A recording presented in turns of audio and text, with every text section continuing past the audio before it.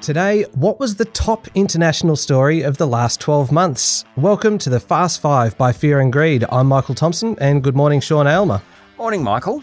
And good morning, Adam Lang. Hello, Michael. All right, in just 5 minutes, we're each going to put forward a big international story from the last 12 months, and at the end, we're going to decide who wins. Let's get into it. Sean, kick us off. What have you got for us? Well, the top international story, it's a no-brainer, boys. China versus the United States versus Australia versus the rest of the world. The year began with Joe Biden taking over as president. Now, there were lots of hopes that there'd be better relations between Beijing and Washington, but in fact, President Biden kept those strong-arm tactics introduced by Donald Trump.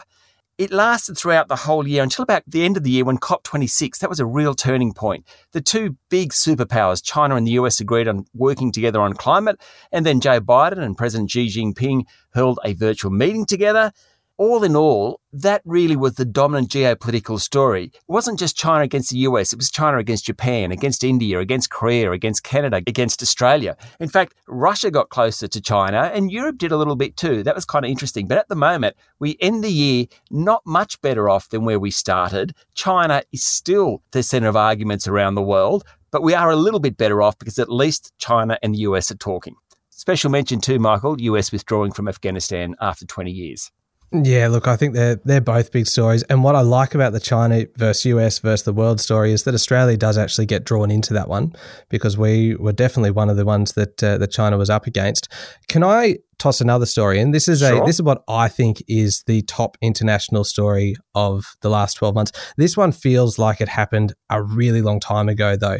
Remember, way back on January 6th, there was an really angry, very violent mob that stormed the Capitol building in the US. The scenes were really actually quite horrific, and they typified what was a pretty ugly transfer of power from Donald Trump to the new president, Joe Biden. Trump was, of course, impeached over his role in inciting the insurrection, but he was acquitted. But I don't think anyone who watched that on TV could really believe what we were seeing. This was an angry, armed, violent mob in what is supposed to be the seat of power within the United States. Compared to that, which is, I would say, an absolute low point in US political history, the first year of Joe Biden's presidency has been relatively peaceful, even though he's really now trying to mend a country that would be more divided than ever. That's not bad. I'm still not giving it to you yet. Adam, what do you think was the top international story of the year? Okay, those are good. However, this one for me takes it. This one involves China, but not about its relationship with other countries per se, its relationship with its own citizens and through that the world. So the Chinese Communist Party under President Xi Jinping is really seeking to align private companies and citizens with their own philosophies and rules. There are 1.4 billion people in China of the 7.8 billion odd people in the world. China, the second biggest economy in the world, $15.6 trillion, and on track to become the biggest.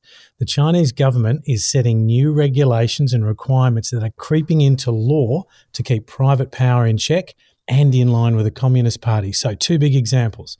Tech companies. November 2020, the Chinese government put pressure on growing companies like Alibaba and Tencent by increasing their oversight on antitrust, data security, and get this, wealth distribution, even how they distribute their money.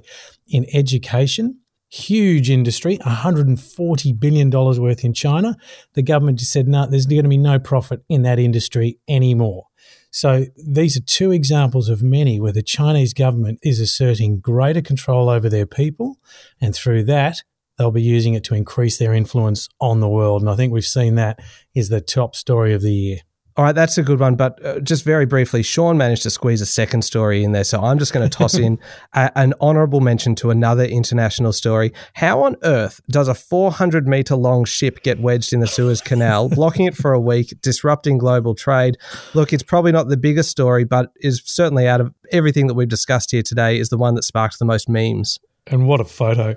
Mine would be global tax laws.